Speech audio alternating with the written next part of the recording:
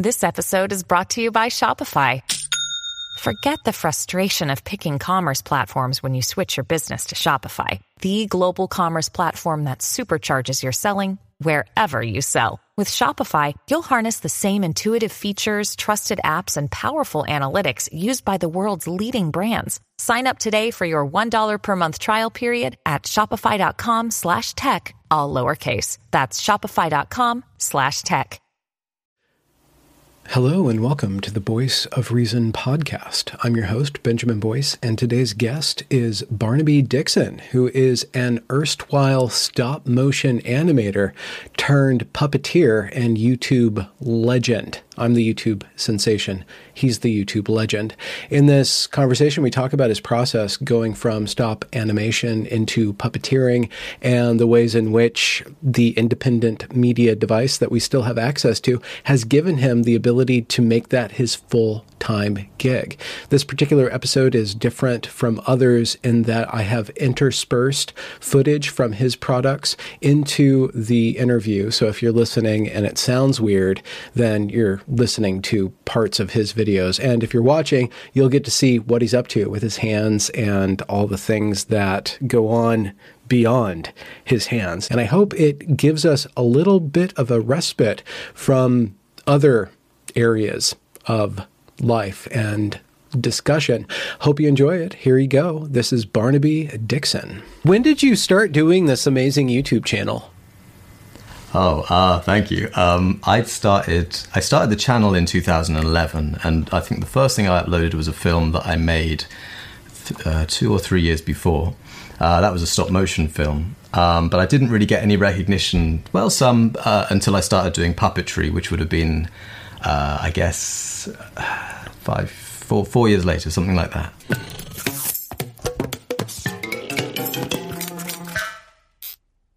What started you on the puppetry thing? Weirdly, practicality, because with YouTube, kind of the mantra of the day, and it still is to a degree, is like the ability to upload a lot of stuff very quickly. And with a medium like stop motion, man, that's just not conducive. It's just, the antithesis of that. So I was, like I say, I uploaded that one in 2011, and then I uploaded maybe another one 2 years later or something like that. And just, the workflow, or at least the amount that you could release, was just so minimal compared to what was apparently conducive to success. So I tried to figure out ways that I could speed up the workflow. Initially, kind of working with something like a hybrid puppet / stop motion thing. So some elements that were puppetry, some elements that were stop motion. And then I got quite close to having something that was almost just completely live actionable, something that would work in real time. The great British seaside. To feel the salty breeze rush through my feathers. Soft, wet sand, oh joy of joys. Is there a surface on earth more pleasurable for the barefooten? Pebbles too have their charm, and lest we forget the proud fury of the waves thundering to balls.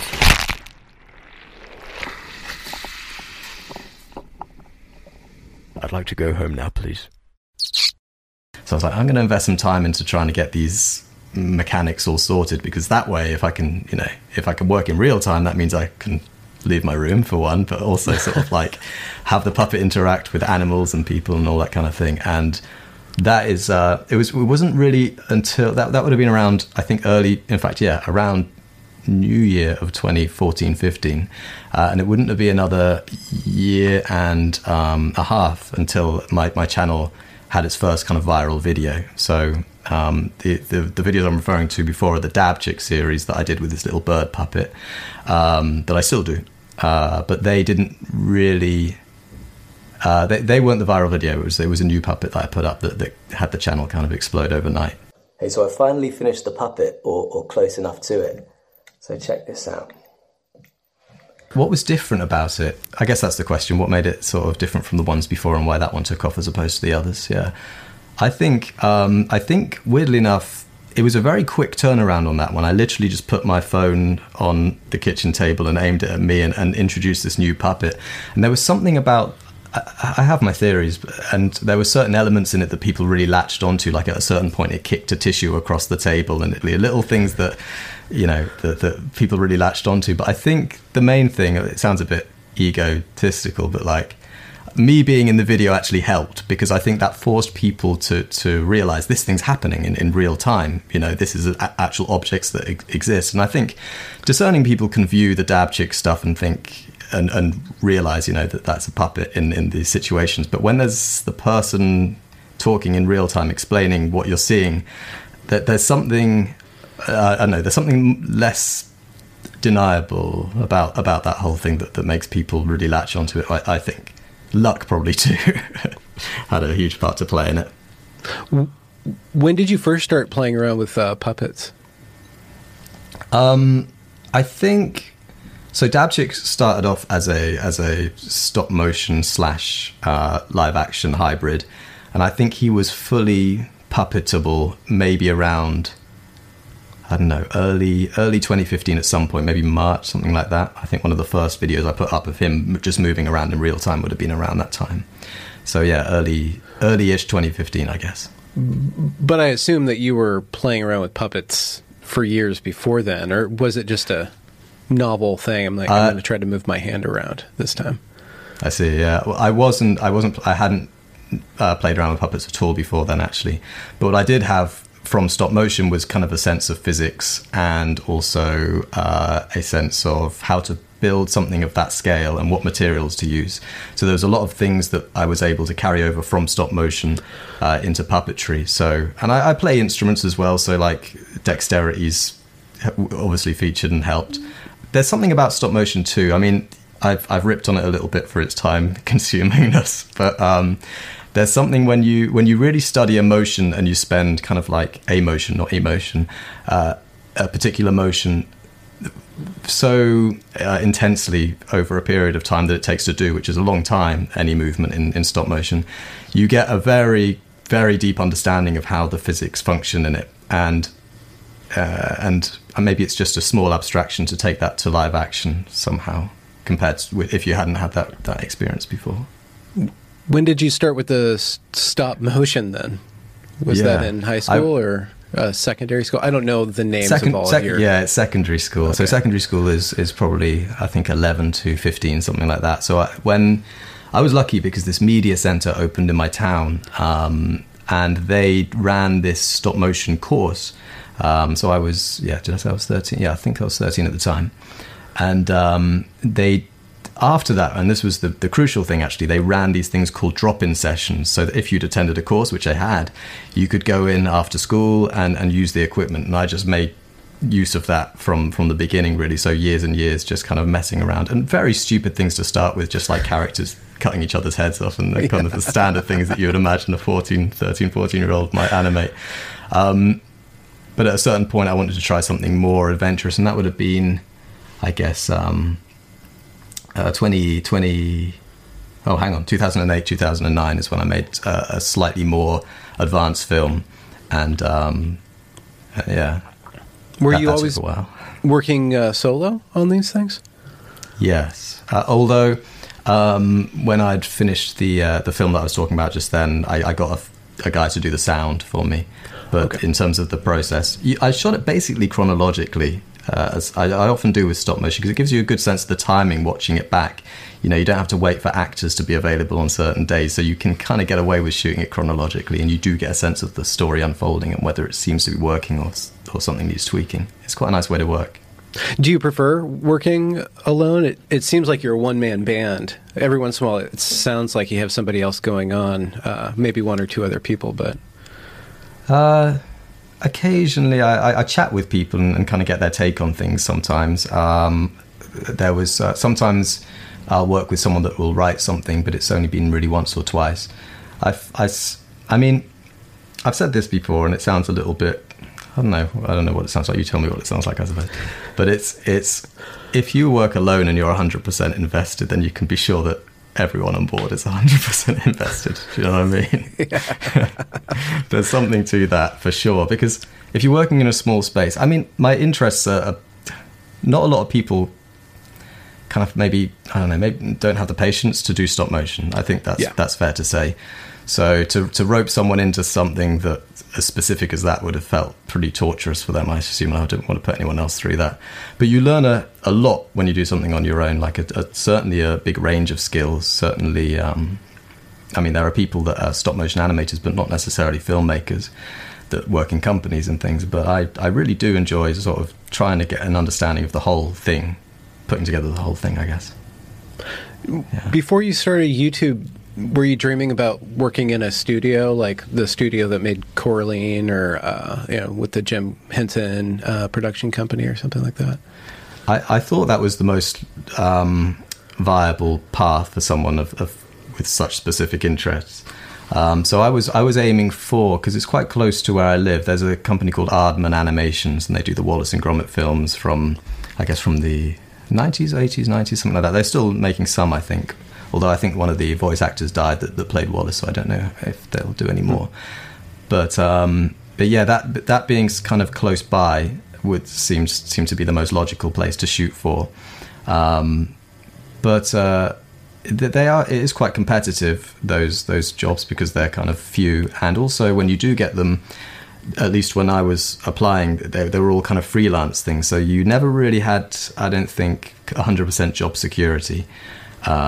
Which, I mean, but then again, I did like the freelance way of life because you could work on your own projects in the meantime too, so I guess there was pros and cons to it. But really, I didn't get much attention from that company before I started doing puppetry, ironically. So it was when I started doing that I got phone calls from people like that, and the like of people, as you mentioned too. And yeah, funny. I imagine that when you start in those companies, you're just kind of doing what other people are telling you to do. So you're only using your technical know-how. You're not using your broad range of talents. So I can see how you can kind of it's compress. Like specialists, really. So there'll be people. I mean, I like doing model making. I like doing animation. I like doing filmmaking. I like editing to a degree, although it can be a little bit tedious. Sound design, music's fun. All that stuff's fun. But yeah, when you get into a company like that, they will. You get to pick your lane, but you have to stick in it, essentially. Mm-hmm. And that felt a bit limiting because I was so interested in such a wider range of things, I guess. Mm-hmm. Mm-hmm. I had a meeting actually with one of the guys at Aardman, and I said, does anyone kind of have the time to work on their own stuff? And he just said, no, they don't. And I think he enjoyed shutting me down, kind of. But it was a good thing to hear, actually, because I thought, maybe there is another way. And that's when I think probably around then when I started thinking about YouTube. What was that thought process? How did that come? YouTube? Yeah, like as an idea, how did that kind of pop up in your head? What were your first kind of considerations? I guess it seemed to offer a kind of freedom that was freer than even freelance offered. I knew it was a hard thing to achieve because so few people can make a living on YouTube, and at the time that was the case too. I guess it just seemed suddenly like that there was this viable way to kind of obtain stability and creative freedom, and if you can make everything on your own, which I had been doing, then it seemed pretty viable in that way too. So yeah, it seemed like the best option. Was there? This might be a little too personal. Was there like a Bildungsroman arc where the people around you were saying, "Don't be an artist. You can't be an artist. You can never make it in the world. Go into programming or something." Like, did you have to resist pressure to not be an artist? And I'm asking that with young artists in mind who are trying to pursue a goal of becoming that full time. So tricky to, I mean, it's like you'd want people to take advice from the answer in a way, but at the same time everyone is so different and everyone's situation is so different that it's hard to say anything like empirically, is that the word? Something like that. So like I would my parents were super supportive but certainly concerned because it was such a specific line of profession. So I think I mean, I was good at stop motion. I was okay in school, but when I started to be able to specialize in the things I was interested in, I got to like the top of the class and things like that, or close to the top of the class. So that I knew that I was getting some awards and things with the stop motion. So I knew that there was a viability there in terms of my talent, but I didn't really know there was a viability in terms of an outlet. But in terms of resistance from other people, it's hard. Even internally. Like doubts? Yeah. I guess so. I mean, there were doubts, but they were there was something underneath all the doubts. There was always like a confidence inside that I don't know whether that was a defense mechanism or kind of just unearned, run-of-the-mill cockiness. Maybe somewhere in there. Yeah, I think so. I mean, there were doubts, and it was concerning for a while. And I was just about to, when the viral video actually happened, I was just about to kind of enroll to my college to become a plumber, so that I could kind of have something that could kind of tide me over. But my plan was always, okay, well, I'll do that, and then I can have some free time because I've got some money.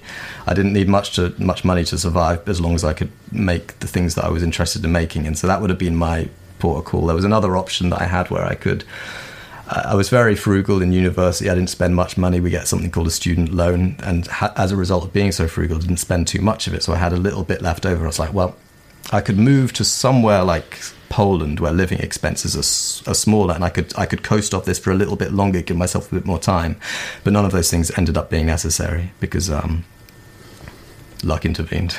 Yeah. When you started with puppetry, you described that the turnover rate was much faster. What was it like to allow your creativity to kind of go more rapidly and just kind of, what was that like? Like all those characters opening up to you, or a lot more freedom of ideas? And how did your relationship to your creativity change when you went to a faster medium? I enjoyed it more in a lot of ways, and perhaps actually in every way. I like the control that you have in stop motion, and I like the fact that you can really just nail the movement if you put the time in, whereas with puppetry, there's a little bit of a bit more chaos in terms of the physics, because you're dealing with the real world physics rather than physics that you have to kind of simulate. So I enjoyed that, and I also enjoyed not. Here's an example that I say sometimes. So with stop motion, it's creative, but it's pretty brutal in terms of the time that you have to put in. So if you have an idea that you think is an estimate of how long per second, or like a 5-minute video, how long that takes you, or something like that, just to I'll try people's heads. Mm-hmm. So it depends how many characters are on screen and the complexity of the movement and things like that. I think I did. There's a scene in my film Escos from 2009 that people are welcome to check out, where it's a scene where a bird comes in and sniffs around and stuff, and that was about 40 seconds, and that was about the fastest I was ever able to achieve in a day, 40 seconds worth of animation, I think. But most days, something like 6 seconds I'd be quite happy with. When I made that film, I was working in a supermarket part-time, not full-time. I can't remember how many hours a week I did. And by night I would go to this media center, who, I mean, credit to them. I'm so grateful for them, because they allowed me to have this space. They allowed me to have a key to this place. So after work or early in the morning before work, I would go in and work there and create this thing, which ended up being about a 3-month process for that particular film. So yeah, it's pretty grueling. But to return to an example I was thinking of with regard to kind of improvisation and being able to sort of take storytelling to a different medium somewhat, I got a bit concerned with stop motion, because I do enjoy improvisation, and I think that comes across a little bit in the series that I do, and rolling with things and having kind of chaotic external elements come in and influence the story somehow, like a dog sniffs him or something like that.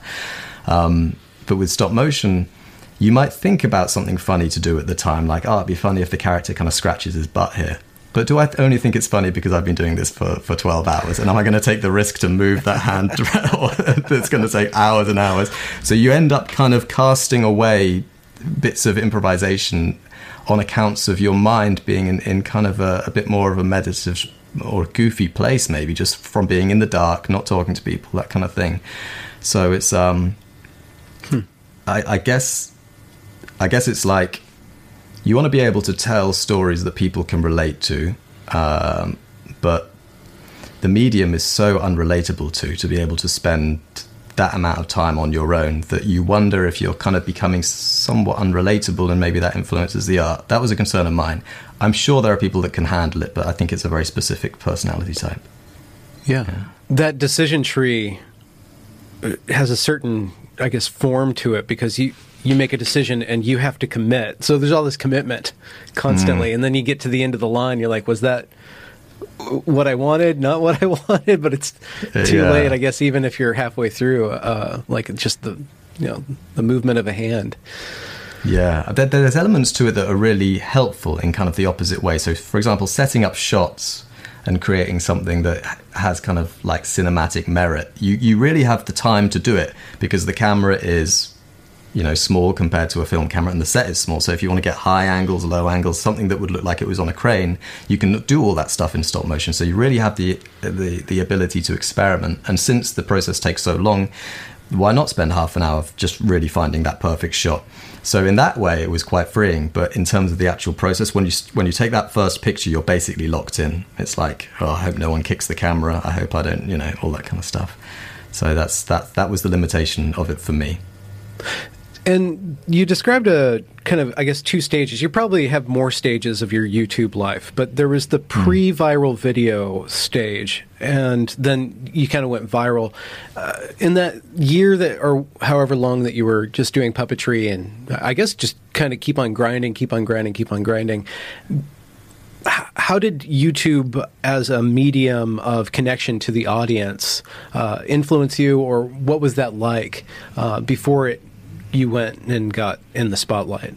That's a really good question. And I think I would say that influenced me a lot, really, because, I mean, if you want to make a stop motion film that's 10 minutes long or something, you disappear and you present it, you come out at the end with this film and you put it there on the internet. But when you were creating something like a series, this was key, really. I wanted to create a short little series so that the audience, I mean, you can ignore a hell of a lot of the YouTube comments, but if there seems to be a common thread, or even just a one-off person that says something, you might be right there. You can allow that person to kind of knock the direction a little bit into something that you're more happy with. If you disappear in a room, you don't get any of that, and you certainly do with the way I was approaching it later on. And you were open to that. Did that invigorate you, vitalize the process a little bit more?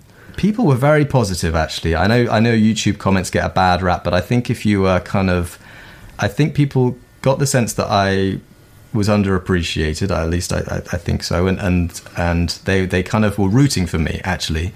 And I saw a side of the comment section that doesn't get too much exposure, but I had a really nice small group of commenters. It might be just 5 commenters per video that would just say what they liked and politely say what they didn't like. Which is surprising now. Although I don't get too much nastiness, actually. I'll be honest. It seems like what you do, you have a lot of options, so it doesn't seem like you are boxed in, but maybe you, from time to time, you feel boxed in.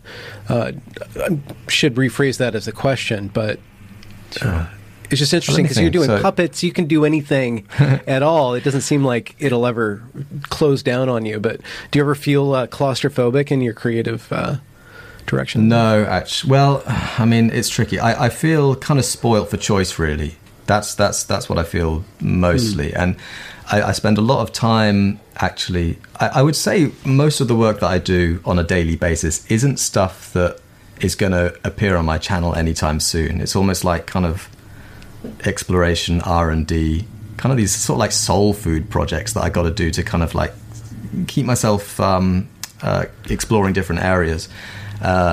There comes a time when I do have to put a video up, of course, and I try and make that around once a month, something like that.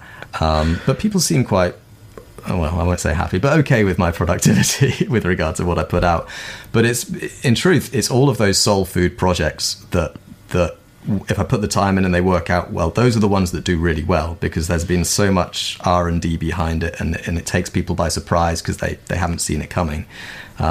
People seem to like that. But of course, they do like the kind of more reliable characters too. So I do feel an obligation that I don't dislike, where they want to see more dab chicks, something like that. I mean, I like the character and he's forever developing. So there's a creativity there as well that keeps me well occupied.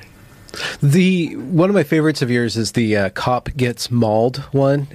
It's hilarious, but on top of that, it's so jam packed. Like every second counts. So perhaps you know, this month Copper comes into effect, so Constable Wayne's been following me around, making sure my content isn't directed towards kids. Where is he? Oh, there he is.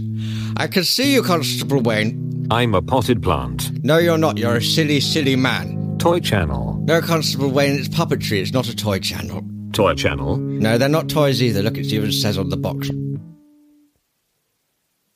Toy channel. Ugh, I give up. It's kind of like, I guess you figure out puzzle pieces and then see which ones you can kind of jam into an episode together and which ones might flow or which ones might not. So there's a lot of that going on. I do kind of, not necessarily early on, but at some point in the process, I write out a little Google document script and just kind of get a sense visually. And it's awful. The first draft is always awful. So I do have to go back later on to try and sort of figure out the pacing and that kind of stuff. But yeah, that's certainly that's always part of the process. There's always a Google document involved. But other than that, it varies depending on what other elements are involved. Mm-hmm. You know, music or dance or a lot of comedy or on location stuff. You know. Yeah. This is a really stupid question. I get asked it and I hate it. So I'm going to try to rephrase it in a novel fashion. Again, from looking at your work, you're spoiled for choice. So it seems like your avenue of finding inspiration is just as broad as your avenues of expression. What are some of the other producers or other creators of any genre that kind of kick you into gear or light you up? I'm looking at the original question, what are your influences? But I'm trying to make it a little bit more dynamic. Yeah, no, that's a good way of phrasing it. I think early on, my influences were pretty much stop motion. I'm trying to think if it was exclusively the case. Well, of course not, but a lot of them were. So like, there's this guy that I followed called Yiji Trinka. I say followed, he's been dead for many, many years, but I saw his work for the first time, I think, when I was around 11. And he was this guy in Czechoslovakia. He was kind of like the Czech version of Walt Disney, and he'd do stop motion films. Back at a time when you couldn't do sort of frame flipping and things like that, so you couldn't see what you'd done. You'd had to send sort of the can of film off. And bearing that in mind, the work is really, really well done. Yeah, he made some fascinating films. There's a great one called The Hand, which is from, I think, 65, and he died actually in 69, so not long after it, but it's a really, really good masterpiece and very socially fascinating. I respect so many people's work. I was chatting with the guy, I'm going to have a call with him tomorrow actually, the guy that makes those marble machines, you know. Have you seen that one? He makes incredible stuff. He makes these, they're kind of like automatons, is that the word? He has this crank, and it drops these marbles on like drums and stuff. So you have seen this one, yeah. So I mean, there's a lot of people that I follow who like my stuff and whose stuff I like, and it's really great to kind of meet them at conventions or something like that, and just sort of, because there's definitely a similarity in all of us, whether it's a certain type of madness or kind of dedication to something. I don't know. And so it's nice to feel that there's other people out there that have something that you have. I don't know. Again, it's sounding a bit elitist, but it's no, I don't think I understand the artistic or the self-awareness of artists who don't want to sound pretentious or self-absorbed. Mm-hmm. But I think your work, your self-absorption has paid off. So it's a significant part of your character at this point. So I don't think you need to apologize for it at all, because you do good on the amount of attention that you pay through yourself into your art. Yeah. Oh, thanks. I think it's also like an obsession too. So there are elements. It's not all, you know, something that I would wish on. Not every element is something I'd wish on everyone. You know, nothing would get done if everyone was like me. The world would probably collapse. That's true. I did want to bring up this, and again, I'm trying to refresh a kind of a tired trope when speaking with other creators. But do you feel crazy? Do you feel? Are there moments where you feel like you're over obsessed, or you worry about that? And how do you relax yourself, or kind of break out of that worry, or kind of take that feedback that you're getting from yourself and kind of break out of kind of a loop that you get stuck in? I think talking to people is good, even if it's just social interactions, and even not talking about the work, just talking about other things. Getting outside is good, exercise is good, all the kind of standard stuff that I think helps kind of de-stress lots of people. There are times it can be kind of a bit disheartening when you're working on something and you're a little way in and you're figuring out some sort of mechanism, and you just become aware at a certain point, it's like, this route is not going to work. I really have to do another route. And it could be a month of work, not full-time work at least, but something that you've been thinking about for that amount of time, and it's like, is that a wasted investment? You have to tell yourself no, because otherwise how would you have known that it wasn't going to work? But those things can be a little bit tough. But I allow myself those failures, because what can spawn from it can be, the right direction and something that people appreciate, hopefully. Yeah.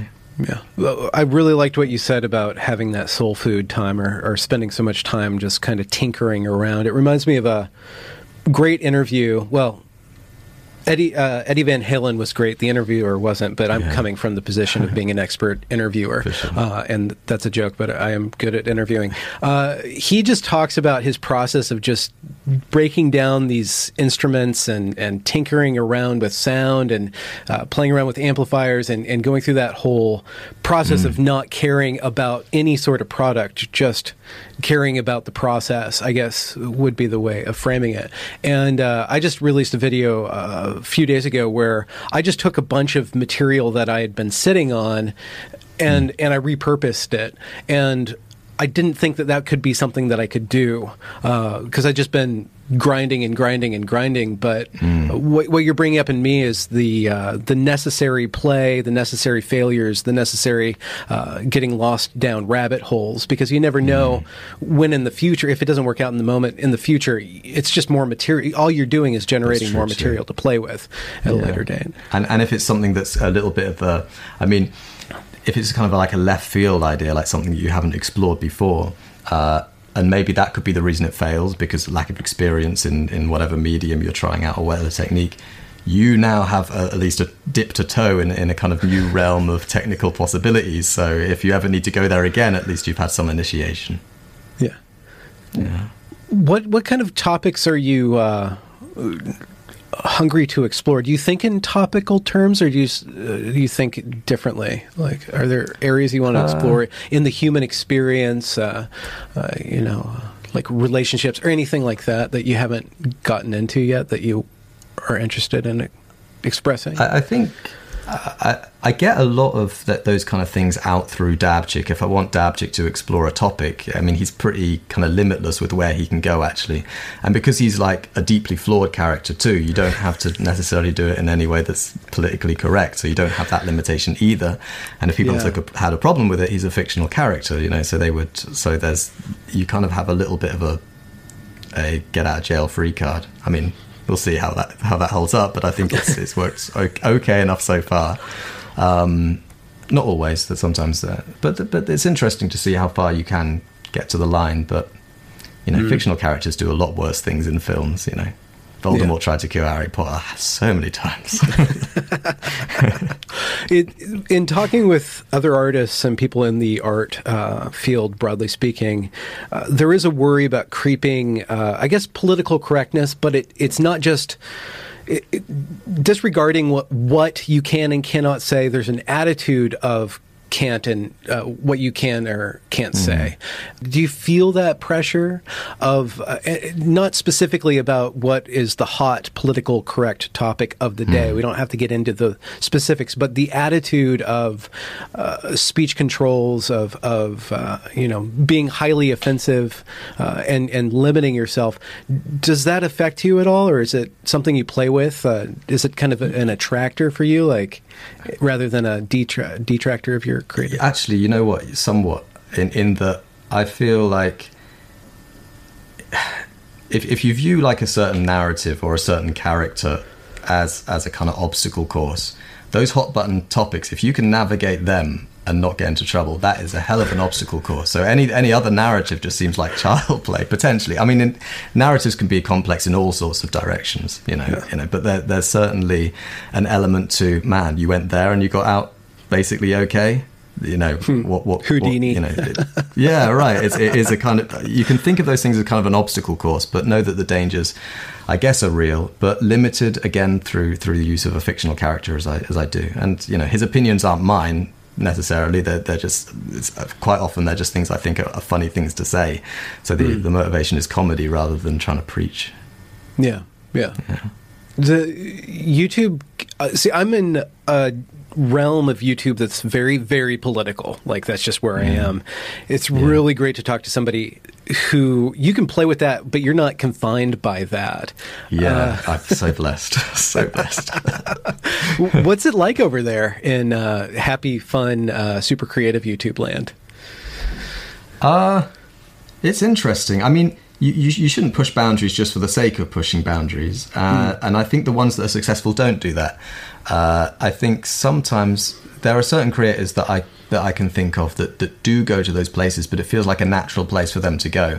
I don't want to offend people necessarily, but I do want it to be funny. And sometimes there are perspectives that some people will find offensive that I have to say are kind of funny, and other people find them funny too. So the bird might express them. To that degree, I think I might be freer than most people, actually, in that I'm not the one in front of the camera.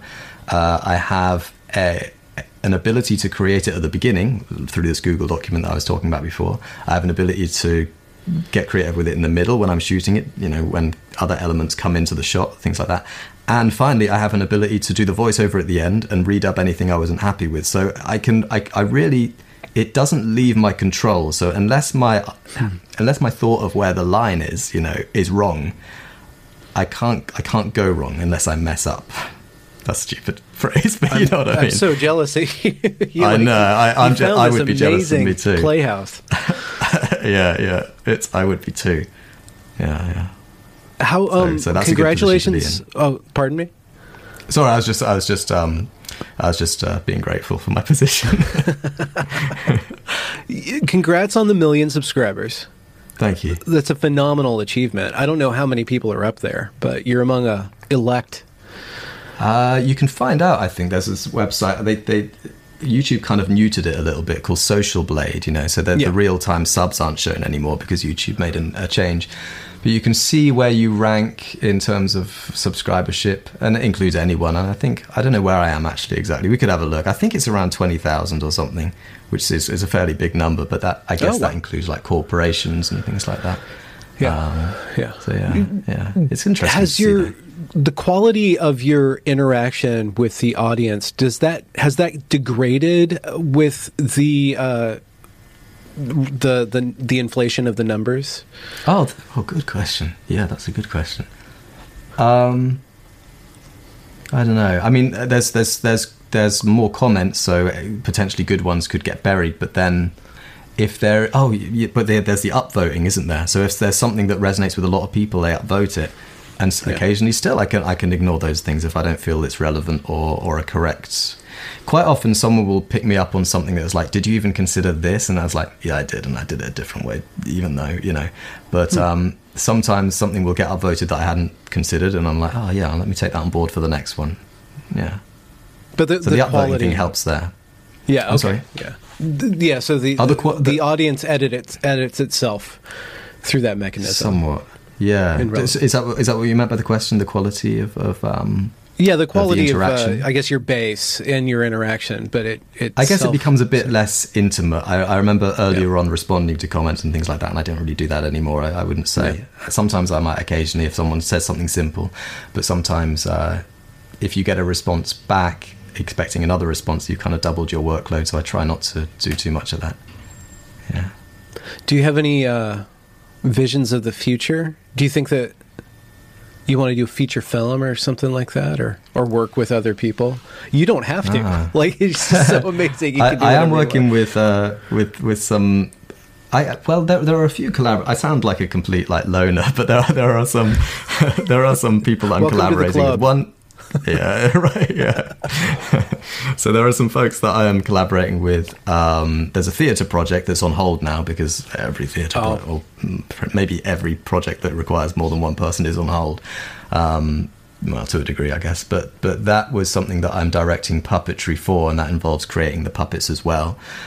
So we tried to work a little bit at the beginning of lockdown to try and figure out if there's a way that we can all work remotely, and there was, but then the time frame of the release date just kept moving further and further back. So with the projects I'm taking on, sometimes I try and think how it can apply in terms of problem solving to that theatre project too, so I can kind of kill two birds with one stone kind of. But I'm not working really full time on that. There is one other project that I'm collaborating with someone that's a little bit more interviewee, and I want to try and figure out a way to where we have guests on, for example. Okay. So have the puppet kind of interview. I think that could be a kind of fun dynamic, but it's a bit out there, so it's just trying to figure out the best way to approach it. And there's a guy there is fairly well known in radio, that retired recently, that's working on it with me now, and it's really great to bounce ideas off him, because he has a whole, decades of experience in a very different place than I've had experience in, and much less experience, at least time frame wise, with like radio, as in, because I know in Britain you guys have that BBC thing that does a lot of radio plays. That's not really big over here. Is that what he was doing, radio plays and stuff like that? No, he's from New York, actually, this guy. Oh, okay. Yeah. Right. I'll keep it quiet. Sorry, I don't mean to be elusive, but I'll keep it quiet for now, just to know. I can give you like a sense of what it's like, but I don't know. It's quite hard to know if a project will come off, and especially one that's so kind of out of my wheelhouse. I wouldn't want to raise expectations for him or for anyone. But I'm really excited about it, and I'd be really happy to come on again and share it with you when it's out. Yeah. Do you have you talked about a theater project? Do you have a desire to do that? Does that sound exciting, to do something live with more full body kind of things? Yeah, it definitely. Like I mean, the scale is very different. Coming on, or snuffle. Yeah, maybe. Definitely some big birds in this one. Yeah, we have to figure out some ways to sort of take what I'm doing and make it larger. So there's a lot of kind of things that attach to your fingers and kind of amplify the movement in a way, or like visually amplify it. So it's kind of it's still my approach to it in terms of the fingers and hands are really integral and become part of the puppet, but there's a lot more mechanics required on legs and things like that in order to make these things, to bring these things up to the scale that they're supposed to be, which is kind of life-size scale, really. So we have things like cats and dogs, and we have a hyena too. That'll be more of a full body one, I think.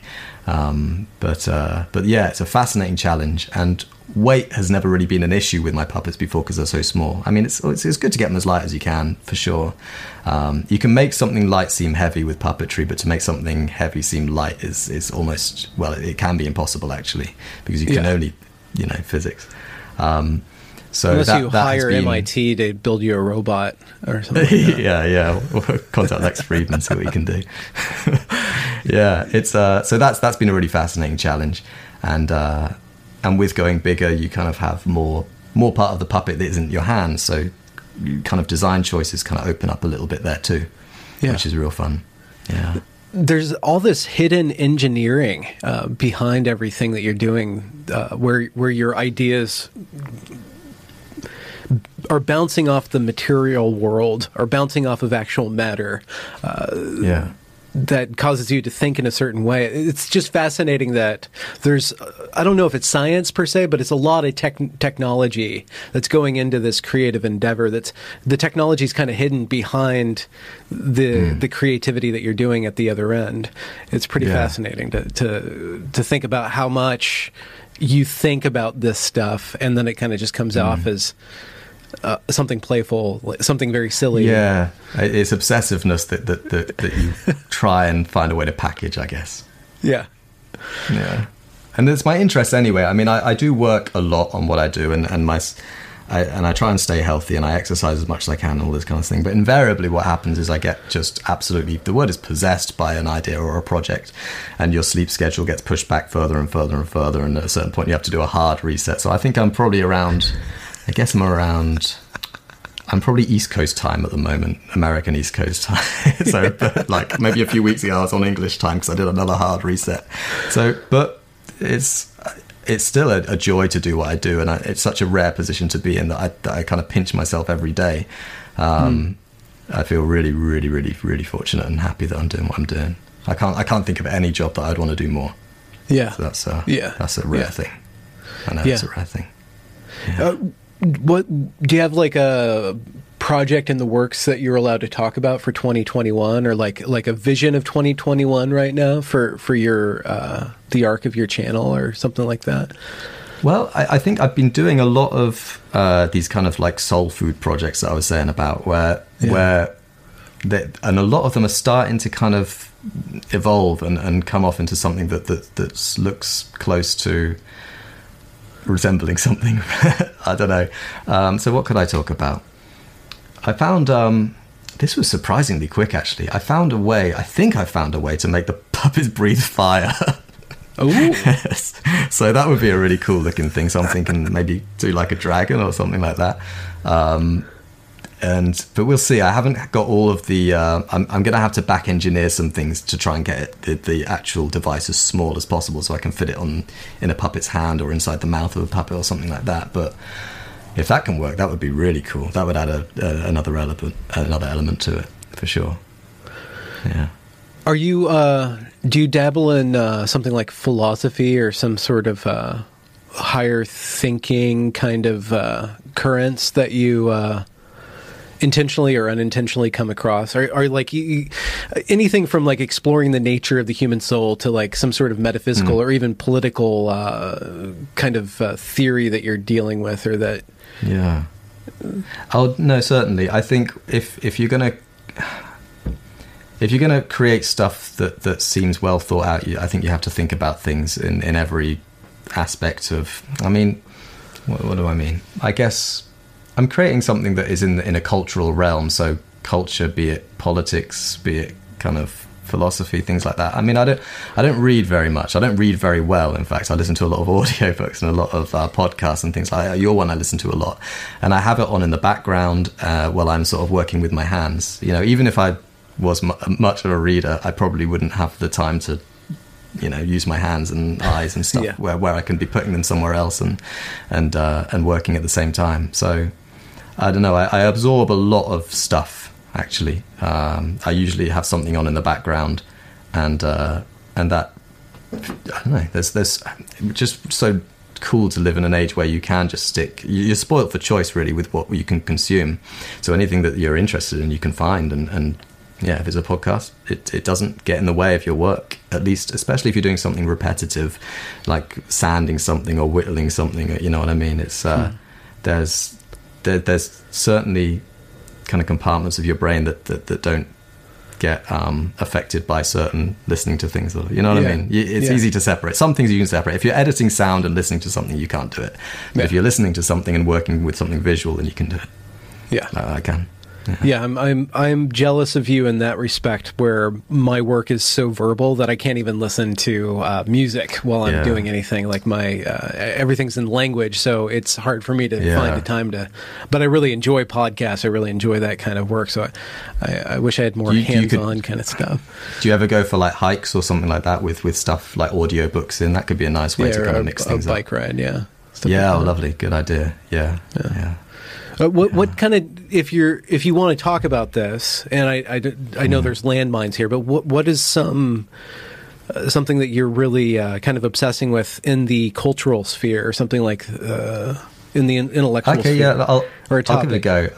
Yeah, well, I think there are a lot of topics that people feel very passionately about at the moment, and they've become kind of a bit like landmines, So I would, I don't want to take a political stance on things, really, but I would like to try and find a way to kind of de-landmine the space a bit, and you can poke fun at things without necessarily causing offense. I mean, offense is taken quite regularly these days on a lot of different subjects, so you won't be able to please everyone all the time, but that's the case with art generally. So I think some way of being able to depoliticize, I suppose, or detoxify a conversation through kind of fictional characters and through comedy and through music and things like that, that would be a really cool project, because I do worry about people getting so upset about things that they wouldn't have been so upset about not so long ago.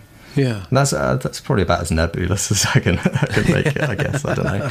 To be somebody who's very visible, somebody who's very public, to resist, in my wheelhouse, it's a pressing concern, not to be pretentious so much as to be captured by my audience, to end up just preaching to the choir, to provide content that people expect and that reinforces their notions, their preconceived notions. And you have I can understand certain creators in my wheelhouse that I think of as entering into a fanarchy, where the fans are the ones that are guiding the channel. The fans become kind of yes men and kind of stoke the fire that they worse, you become the yes men of them in a way. That's true. Yeah, that's a good way to look at it as well. Yeah, I mean, that's another reason why the kind of soul food thing is so important. Maybe you need to take or one needs to take certain time out just to think, what am I interested in exploring? Of course, you have to find a balance between what the audience like and what you like, but it can't be a one-sided balance. Otherwise, things upend. Yeah. Do you obsess, or to what degree do you think about your channel as a business that you're growing? Are you free to not think about it that way? Not really. I do have to consider that. I mean, it's numbers or subscribers or views equals subscribers equals views, and views represents the income that you make, and the income that you make represents how well off you are. So you have to consider your own wallet through with things like that. But the reality of it, but I guess here's a way I try to look at it, where you could see that as a limitation, I suppose, or something that would require you selling out. You know what I mean? So it's like, you only do this because but at the same time, you're working with a limitation, and puppetry is, again, working with a limitation. I find limitations fun and interesting sometimes. They can help guide, if you let them guide it, or you let limitations guide your work in an interesting and informative way, you can do well out of limitations. You know what I mean? And if you see your audiences, or you see, let's say you view in part your channel as something that you have to kind of keep churning over in a way that feels a little bit of a chore sometimes, or something like that. It's you have to. It's the reality. You have to balance that with what you want to do, I guess, and finding a way to do that is key. And it probably changes, and you probably reassess and all that kind of thing. But balances and limitations are good things. Yeah. They can be, not always, I guess. You mentioned I can't pronounce his name. You mentioned a Czech animator, and then Jan Svankmajer? I can't pronounce his name either. Whenever I said it to Czech people, they say it in a completely different way than I said it. Jan Svankmajer, the guy that did Alice and then the other guy with the hand. Jiří Trinka, saying his name wrong, I'm sure too. So it's Jiri, a few accents above. I can't remember which letters, and Trnka. I think some more accents involved in the latter part of his name too. Both of those guys are auteurs. It seems like, at least Svankmajer, who I'm more familiar with. Trinka too, I would say, yeah. Kind of very just doing their own thing. And doing it well, in a way. I don't know how well off they were at that period of time, or what they had to rely on government grants or something like that. But both of them, I guess, were grew up in the Eastern Bloc, I guess, and probably did the majority of their work. Svankmajer was a little bit younger, I think, or at least survived a little long. He's still alive, isn't he, Svankmajer, I think? Yeah. So there were limitations there too. I mean, but some incredible art came out of the communist era. There's some wonderful futurism. I listen to the Red Army Choir very often, and I just love that stuff. It's really beautiful arrangements and things. I mean, it was all about how great Russia is, but if you don't speak Russian, you don't get bored of that. Do you have like a vision in your head of like 10 years down the road or 20 years down the road of opening like becoming more of a manager, opening a production company, or do you think that? I think I would have to delegate, really. I think if it ever got to that stage, I love to kind of start things off, and if other people can kind of take over at certain points, I would delegate if I trusted them enough to do it. I love the R&D side of things. I love to find things that are new. I like to explore new ground that hasn't been found before. That's my favorite part of the whole thing. So if I stumble across something that becomes, I don't know, economically viable, or someone wants to buy, I think I probably would be open to it. I'd probably keep Dabchick to myself, I suppose, because it's kind of like the spokesperson of the channel, and I wouldn't want to lose control there. But if I had faith that people would be doing justice to it, and then I could foresee a future where I'm able to do something like that, maybe. But to be honest, I enjoy what I do so much anyway. If I didn't grow exponentially or anything, I wouldn't.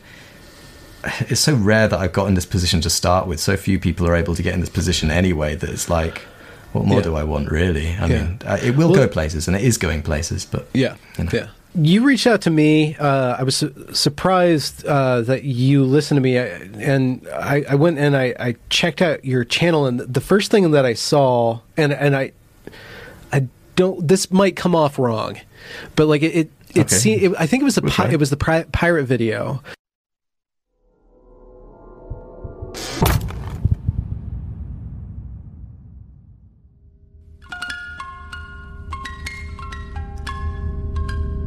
All right. Tonight I got a tale for you about sirens. The Greeks imagined them to be part bird, part woman. In Anglo-Latin culture, half woman, half fish. Top half woman. Doesn't really matter how they look, it's their voices you want to watch out for. Singing songs so beautifully they lure sailors to a watery demise. And it was like you had God in your hands. Like you were channeling reality through you were able. There was some sort of. Do you mean the one with the siren and like the ghost story one? Yeah, the ghost story one. Oh yeah. But there was just like a very transcendent quality to your movements. Like you were. I don't know. I don't know how to frame it. It is a compliment. I don't know how you take those, or no, it's good. If your culture allows those. Well, I don't know, but we're getting better at it, maybe through American influence. Who knows? But no, thank you. That one was. I worked really hard, and it's very fresh in my memory. That one. I had an idea, maybe last Halloween, of something that I could do, and just had slowly kind of whittled away at the script, and actually most of the script came together about 2 weeks before Halloween. So I was just really kind of going. That I would say that was a 10-day full-time, day and night, as much as I could. I mean, I did get to sleep on occasion, but that was brutal, and thankfully turned out. I'm really happy with that one. That might be the best video on my channel. I think it might be. Well, every aspect of it was just packed. The writing, that writing, it was all timed out. It was all rhymed. It was just like crafted. Yeah. Everything was crafted all the way up and down. Phenomenal that you. And by did the way, that feel free to Crunch. overlay any parts of it as we're talking on your video, so people can get a sense of how it looks. Oh yeah. Okay. Yeah. So feel free to. Yeah. Well, you're not going to copyright strike me if I do that. I will, but I need. No. I'll give you a week. No. Feel free to. It will provide some good context for people, I think. I was really happy with how that one turned out, and but of course I want to do better next year, and so I'll have to think about how to do that. But it's like I say, I think probably in terms of shooting, that was about a 10-day turnaround, I think. And the sound and everything, maybe add another three or so days to that. It's still like half a month. Well, it's not long. It's not a long process really compared to with stop motion animation. So the viability of it just kind of really blows me away when it comes to time frame of stuff. I mean, it was a puppet that I'd made before, so you could add that to the time that it took to make, I suppose. But then we're just splitting hairs. Yeah. Lucky, how fortunate position to be in. It's great that we have people in our culture that can have fun and translate that into something that is like an artifact. I guess I just described the artist. Just an essential part of our culture. It's so great that we're in an age where that I think the reins of that are in the hands of the individual. Yeah, I mean, I go to art galleries occasionally, and I find stuff that doesn't resonate with me too much quite often. But I can go on Instagram And I've been following a lot of painters recently, and the level and the type of realism that they're able to create. I can't believe how good people are at painting these days. It's not some of it is photorealistic, but not necessarily. A lot of them can kind of tap into some level of realism that I didn't even know was possible. And there's some mad talent out there, and the internet is really helping us figure out where those people. Well, that those people exist, I suppose. Yeah, and then therefore giving them the ability to make a living if enough people appreciate them, which is another wonderful aspect to it. Yeah. So, what should we plug other than your channel? Do you have like merchandise? Can people get? I don't. Yeah, I should do that at some point. At Toys R Us. Not yet, but one day maybe. Well, I guess if people just Google my name, which is Barnaby Dixon, Barnaby Dixon, they can find. I do have an Instagram account and a Twitter account, but yeah, most of the stuff's on YouTube. There are some things on Instagram that I put there that I don't put on YouTube, so if you're interested in what I do, it might be worth following me there too. I have a Patreon account too, which I guess you could find by typing in my name and Patreon afterwards on Google, I suppose. But yeah, that's where you can find me. Congratulations for reaching the end of the discussion. If you enjoyed it, do be sure to leave a review or a comment or a thumbs up or whatever you need to do to show that glorious algorithm that this is some good stuff. And do be sure to go and check that back catalog, as it is brimming full of fantastic conversations. Links to provide monetary support are down there in the description as well. Have a good night. We can jump back in if you want. I'm still recording the audio. If you want to jump back in, we're free to. When you're out and about doing your thing, how do you deal with people like looking at you, or what's that like? How does that add things to the process? I do get. It's a weird thing to be doing, like visually, just for people to be, and of course people will stare. But it's quite nice to go out with like a friend and do it, because company validates. Yeah, you have security too if anybody starts messing with you. Exactly. Yeah, potentially. Yeah, I mean, it doesn't happen that much, but it could do. Yeah, and again, it has, but not very. Do you have a gimbal that you're using? No, I do it by hand. There's a lot of optical stabilization that phones have now, and I suppose that's what's being used, and that makes it look bearable at least. There is a lot of really cool technology out there. There's little tiny gimbals I've seen, and maybe I'll invest in one of those one day. But there's something so useful about having the thing, especially since I'm essentially one-handed when I shoot. So I have to keep the phone in my left pocket. If I keep it in my right pocket, it's a pain. And the fact that it's so flat and can fit in your pocket just means that you are just ready to get out at any point. And it's still 4K. I mean, it's like it's not the most beautiful buttery 4K that you can imagine, but it's 4K. It still counts. So those live shots where you're just trotting around, that's all phone usually, always. I think pretty much always when it's out and about. Yeah, I think I can hold it in a way that's it took some practice. At the beginning it was a bit harder to do. A lot of them have wide angle settings too, which is nice, because even though I can only get that far away from the puppet, so if you have a wide angle you can really create a diversity of shots and give people the sense that they're. So you're walking along, like this is more difficult than chewing gum and walking, because you're walking along, you're doing a puppet, you're filming. Do you watch, and you have to be watching the camera, or you get a kind of muscle memory as to where the camera's looking. So there's things that I've been able to capture where I'm not looking at the camera at all, but just I'm aware of what angle I'm holding the phone, so that if someone interacts with me, I can get the camera on them, and they don't know they're being filmed, but I just know the angle to hold it at, kind of. If they, I don't want to interact with people that don't want to interact with the puppet, but occasionally there's some real funny moments that have come just like from people being confused as to what I'm doing. Yeah, have you gone to rallies and stuff and like interviewed people via your hand puppet? That would be fun, wouldn't it? There's lots of opportunities or other angles that I could explore. The real-time talking as Dabchik, I haven't done too much. There's occasionally when he's like singing a song or something, and I'll do that live, because it's just harder to resync afterwards if it's like one take. But yeah, there's definitely a lot of possibilities there. It's hard to imagine that he would be quite as funny, because lines that you have the time to think about and really refine just in the same way that it is with stand-up comedy, are going to be funnier than ones that kind of come off the cuff. Yeah. But at the same time, it's there can be a spontaneity to improvisation, but whether people would know that I'm improvising or not, you're talking through a hand duck chick. I think they'll have some idea that there might be some comedy involved. Yeah, I should hope so. Yeah.